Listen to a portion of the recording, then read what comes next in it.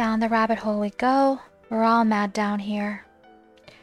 When you're going through a spiritual awakening, it can feel like a maddening process. But you're not going crazy. You're just waking up. We all know it's not rainbows and sunshine. An awakening process can feel like literal torture.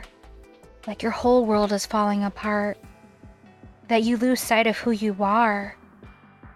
But in reality, everything is actually falling apart so you can build yourself up better. You're actually not losing your mind. You're finding it. There's this scene in The Matrix where Neo asks Morpheus, "Why do my eyes hurt?" And Morpheus says, "It's because you've never used them before." And that's what happens when you wake up. It's painful because you realize everything you felt before was just an illusion. It's like you go through this inner battle between mind and soul, ego versus higher self, and you're trying to find who you are and let go of the limiting beliefs. And because of that, people question you because they no longer recognize who you are. But the truth is, they never really knew you. When you're on the soul's journey, you're constantly getting tested.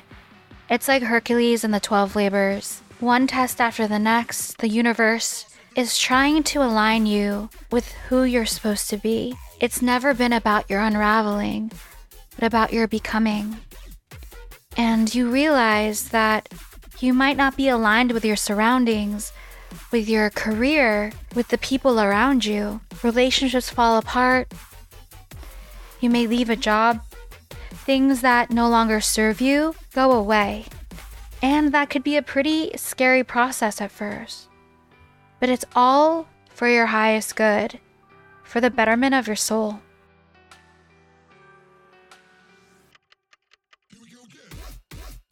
Once you're on this journey of self-discovery, there's no turning back. But if you embrace it rather than reject it, you'll be richly rewarded. You'll attract your soul family, abundance, and your life will be better than you've ever imagined. You are the creator of your own universe.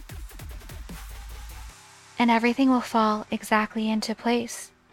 You're exactly where you're meant to be.